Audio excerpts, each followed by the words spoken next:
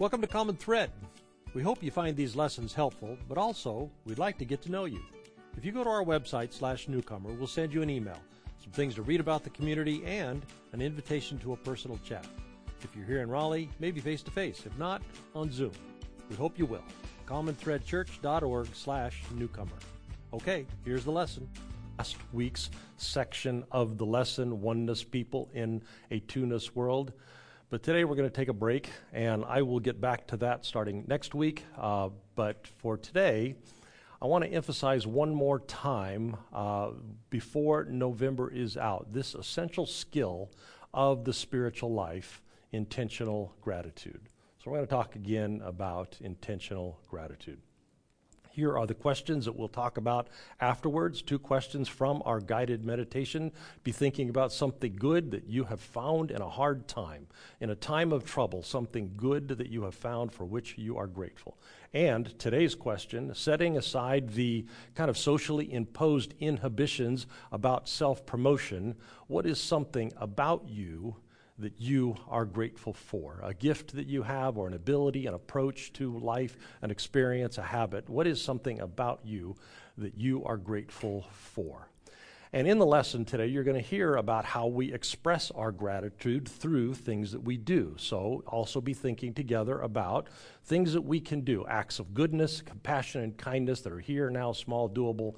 What are ways that we can express our gratitude in action? So those will be the questions that we'll be talking about afterwards. I'll give you a little time to be thinking. Let me introduce you to this guy.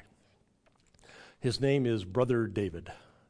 He's a Benedictine monk, and I do not know much about him except that for several years I have keep running into a quote of his every time I've been thinking about gratitude. Because his quote gets to the heart of why intentional is part of the practice of gratitude. Here's his quote. He said, "It's not happiness that makes us grateful, but gratefulness that makes us happy."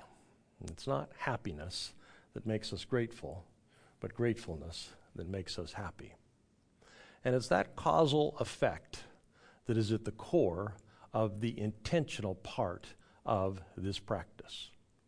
We've seen several times how our brains carry a negativity bias. 9 positive things, 1 negative thing, but that negative thing, that's where our focus goes. And by acting on gratitude, by stirring it up on purpose, saying the words, and as we'll see today, doing the things, we actually can make ourselves happier. So it makes sense why there would be so many be thankful texts in our ancient scriptures. Here's one of them. 1 Thessalonians, in all circumstances be grateful. In all circumstances be thankful. In everything, let yours be a heart of gratitude, for this is the divine way. Well, today I'm going to tell you about this sour-faced guy. His name is Thomas Erskine. I'm going to read to you a quote of his from about 300 years ago. And we're going to see, maybe not judge a book by its cover because sour face, but maybe not so sour inside. Erskine lived in the 1700s in Scotland, and there, at that time, there was a sect of Christianity, it was called Calvinism, that had become the dominant religion of the day. And as religions go, Scottish Calvinism was a pretty rigid and pretty hard-nosed well. And he did a lot of writing. And he wrote a lot about the rigidity of the religion of his time and place. Because he was also a deeply spiritual man. Spiritual in the experience, the indwelling divine kind of way. So he wrote in order to push up against his time and his place. And he insisted that while God cannot be contained in any thought that we think, or any doctrine that we can espouse, while God cannot be contained, God can be experienced. And when we experience the divine most deeply, what we experience is love. God is love, God is love, God is love. So he was writing an important corrective to a religion that had lost its way. It's the experience of love, that was his contention, that corrects us when we lose our ways. Now, here's what had happened in his religion, in his time. They'd gotten wrapped around the axle of a concept, of an idea. They had focused their thinking so much about the divine around the issue of power that they had lost their imagination around the divine of love.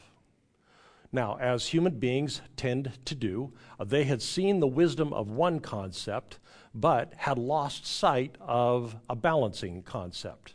So they had been going down the rabbit hole of imagining God through the lens of divine power, and at the same time, they were carrying in their heads, as is very common even today, but was especially common then, an image of God that was shaped like a human being. God would think thoughts like a human being, think thoughts would have emotions like a human being would have emotions, would act with agency the way human beings act with agency. So they focused their imagination about God, about ultimacy, on ultimate power. Omnipotence was the word they used, saying to themselves, the divine is not subject to rules. The divine is the source of rules, which, seen in one way, is a very helpful insight. Because when we realize that we ourselves are not the masters of the universe, it helps us realize our limits. It helps us recognize what we are not responsible for, what we are not in charge of. It is a constant human temptation to stress over, to grind over, to strive over things that we cannot change.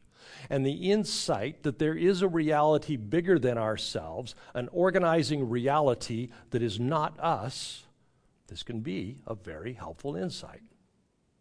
But again, latch on to one truth and lose sight of another, and sure enough, trouble. And for them, this is how the trouble showed up. It showed up around the notion of heaven and hell. They hadn't yet discovered the Dead Sea Scrolls. That wasn't until the 1940s and the 1960s. So they still believed that the scripture texts that were written about the end of a very specific historical regime of oppression for the Jewish people, written about Babylon or written about Assyria or written about Rome, they believed that those texts had been written about the end of time, about the end of life, and about the end of the world. So they had organized their whole religion around getting to heaven in the afterlife and avoiding hell. So, with that working in their minds and working with this very human imagination about God, God as Father or God as King or God as Judge, and again, helpful in one context, harmful in another, putting together those two truths that are not big enough, and sure enough, trouble. And the trouble went like this. They imagined, because some folks are going to go to heaven and some folks are going to go to hell, must be God made it so. Because God is all-powerful. Nothing happens beyond God's power. So it must be that God, who remember, thinks and acts the way that a human being thinks and acts, God decides, because that's what human beings do, they decide, God decided from the very beginning who was going to go to heaven and who was going to go to hell. Because again, nothing happens beyond God's power. And oh no, maybe it's me, or maybe it's not me. Now, what they didn't do was question how they imagined God. What they didn't do was question their assumptions about the afterlife. Now, I bet that they didn't even like the conclusions that they had come to, but their story began painting them into a smaller and smaller corner. Because once you tell that story, before long, you start to feel it. And they began to feel the implications of their predetermined fate. I sure hope that God chose me for heaven and not for hell. I sure hope that God did not create me for eternal torment in the afterlife. But if he didn't choose me, then I'm in a heap of trouble.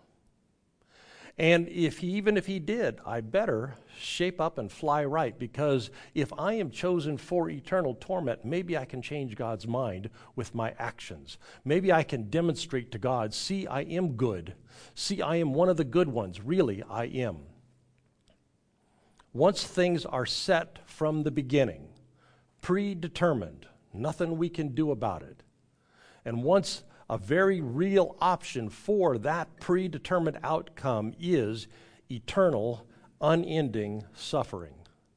That's a hard, hard story. And tell a hard story long enough, and before long we become hard people. Tell ourselves that our Father in heaven created some people who never had a chance, predetermined before they were born to suffer ongoing eternal torment. This is a hard, hard world. And sure enough, the Scottish Christians had become a hard people. How could they not? Once that is just the way things are, sour people not far behind, harsh people, strict people, exacting, unbending. Once those assumptions about the nature of things seep into our souls, how could we but become harsh people? So they had become a pretty rigid bunch. And they had become a bunch that were pretty condemning of other people, because they were, at the core of their narrative, deeply afraid that this human-shaped God in the sky was rigid and was condemning, and quite possibly was rigid and condemning of their very selves. And it was to that group of people that our new friend, Tom, was writing. People caught up in this harsh religious narrative. And so when he wrote to them, a primary focus was the love of the divine. Whatever ultimacy is, whatever this thing that we call God is, we get closest to experiencing it when we experience love. Now, he was a prolific writer. We're getting ready for the quote now. But of all the things that he wrote, this quote stands out. Religion is grace, and ethics is gratitude. Religion is grace, and ethics is gratitude. When we distill religion down, when we discern the essence of the spiritual life, what we find there at the bedrock is love. When we discern the surest foundations of our reality, what we discern is love.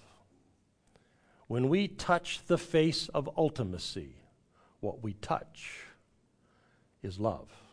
Love for ourselves, love for one another, and love for truth and for beauty and for goodness. Love is. It is the deepest and the realest that humans can experience.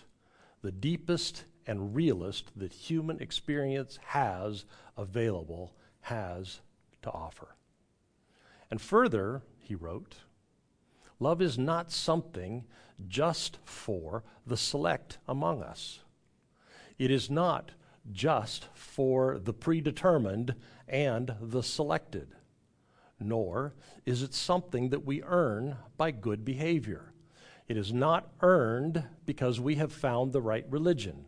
It is not earned because we have prayed the right prayer.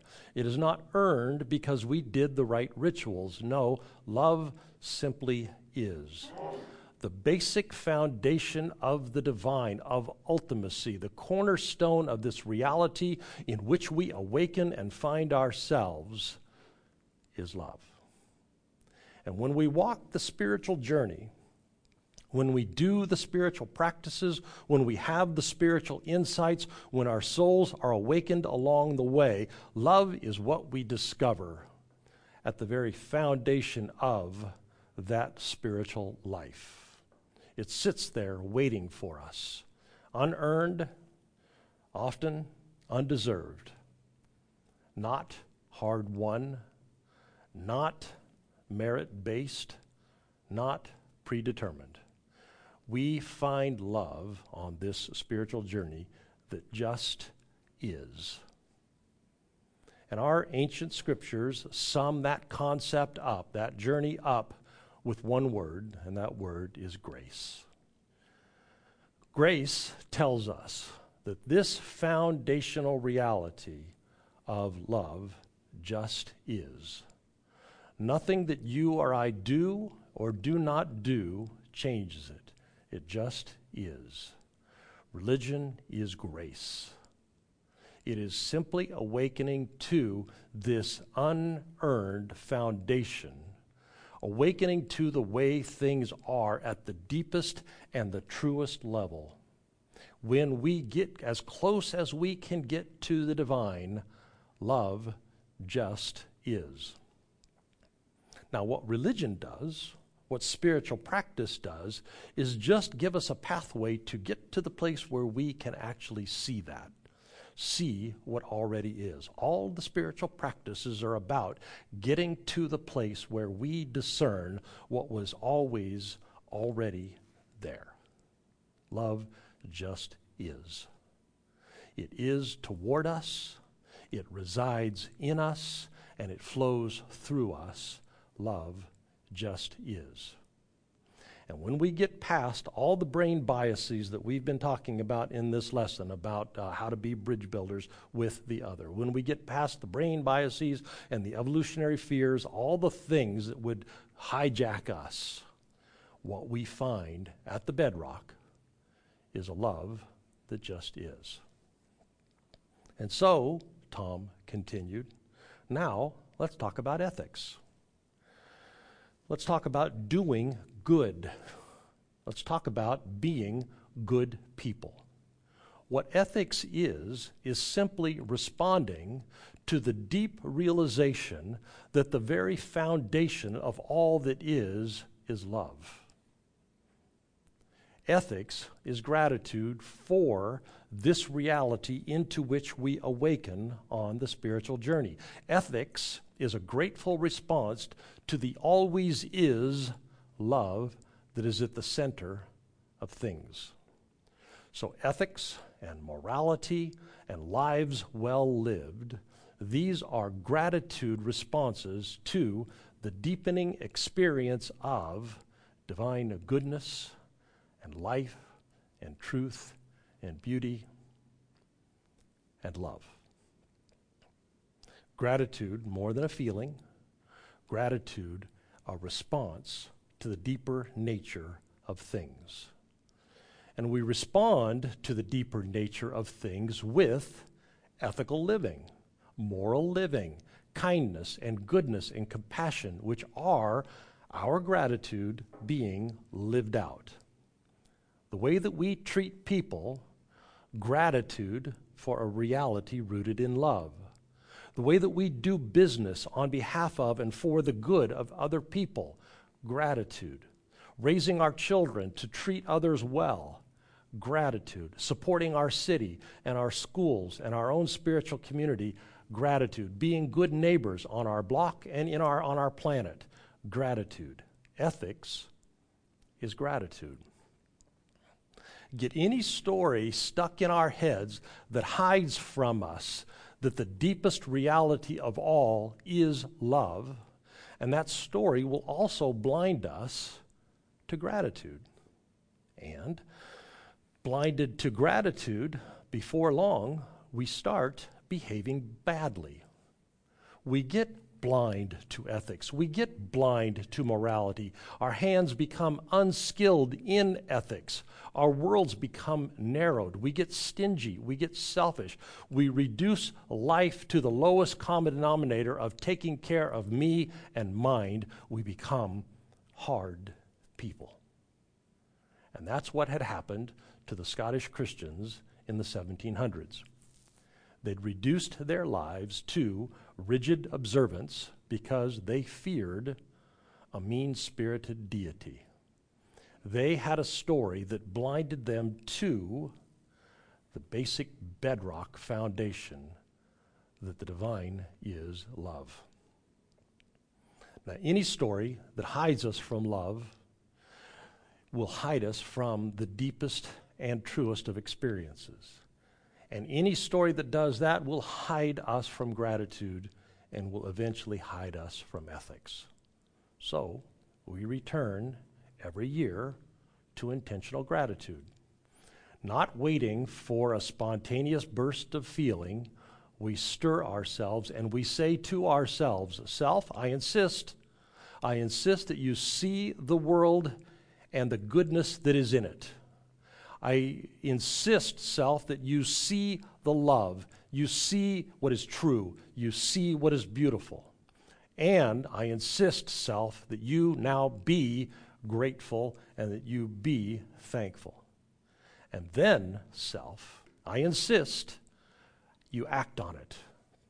You act on that gratitude and live your daily life intentionally. Live out your daily life with ethics and with morality and with kindness and with goodness and with compassion. Self, I insist. So, Abraham Lincoln didn't just establish our Thanksgiving. He established a lot of days for national gratitude. But in 1863, 2 years before the end of the Civil War, he made it national and he made it ongoing. His proclamation noticed how we are so prone to forget what is true and what is good and what is beautiful. So he said, let's set apart the last Thursday of November as a day to give thanks. And he wrote in the proclamation, I recommend that while we are offering up our gratitude, let us also be penitent for our national disobedience. Ethics. And I commend you to think of, to pray for those who have become widows, orphans, mourners, or sufferers in this lamentable civil strife. Lincoln, like Erskine, understood that in the context of gratitude, our thinking changes and then our actions change.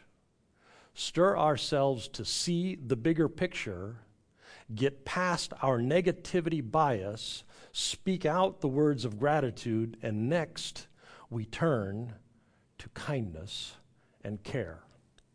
Care for widows and orphans, for mourners and sufferers. Jesus taught us the same thing. See the bigger picture and you will see love.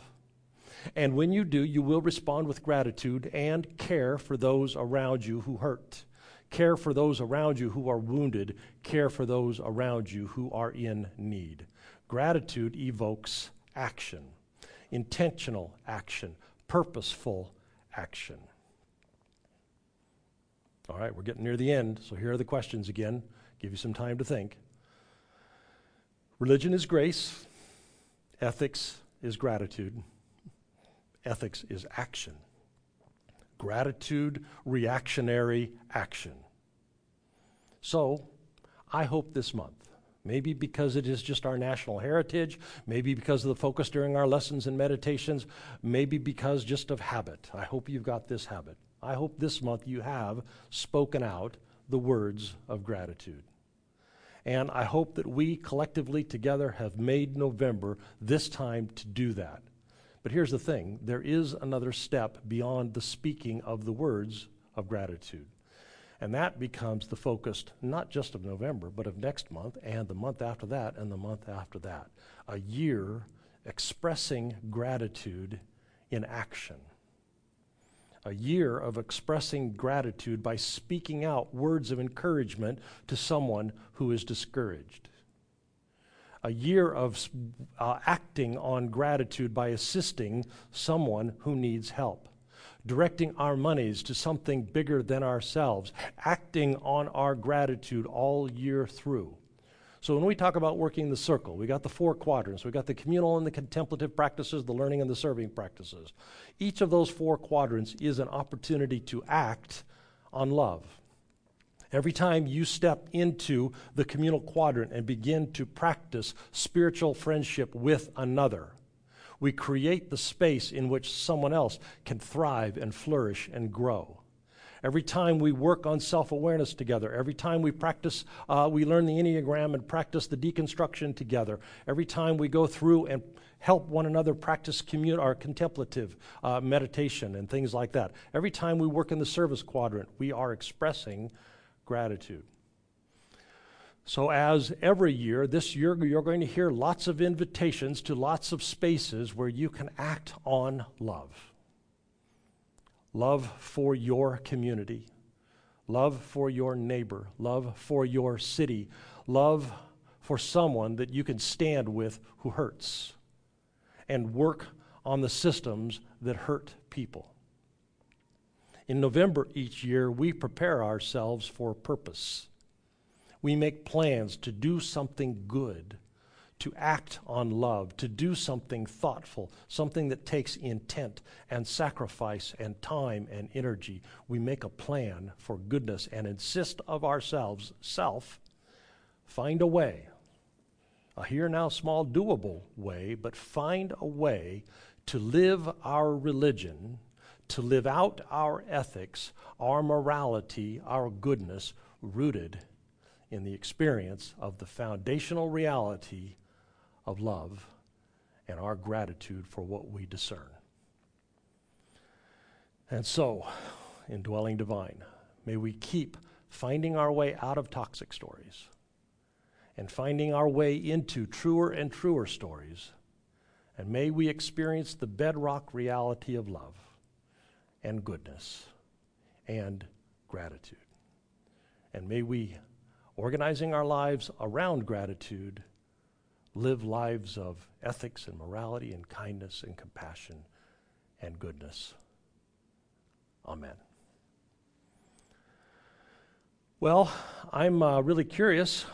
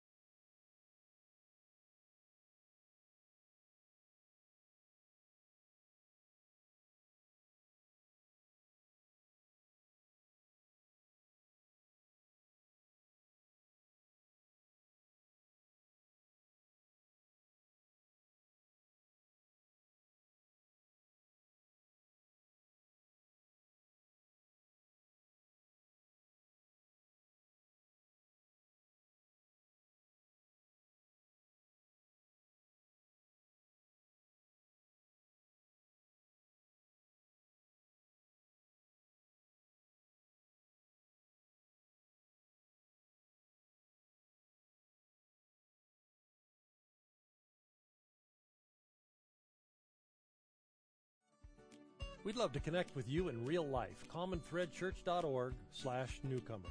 And if you'd like to take an ownership stake in the well-being of the community, we all contribute online. You'll find a donate button at the top of our website. See you next time. We'd love to connect with you in real life. commonthreadchurch.org/newcomer. And if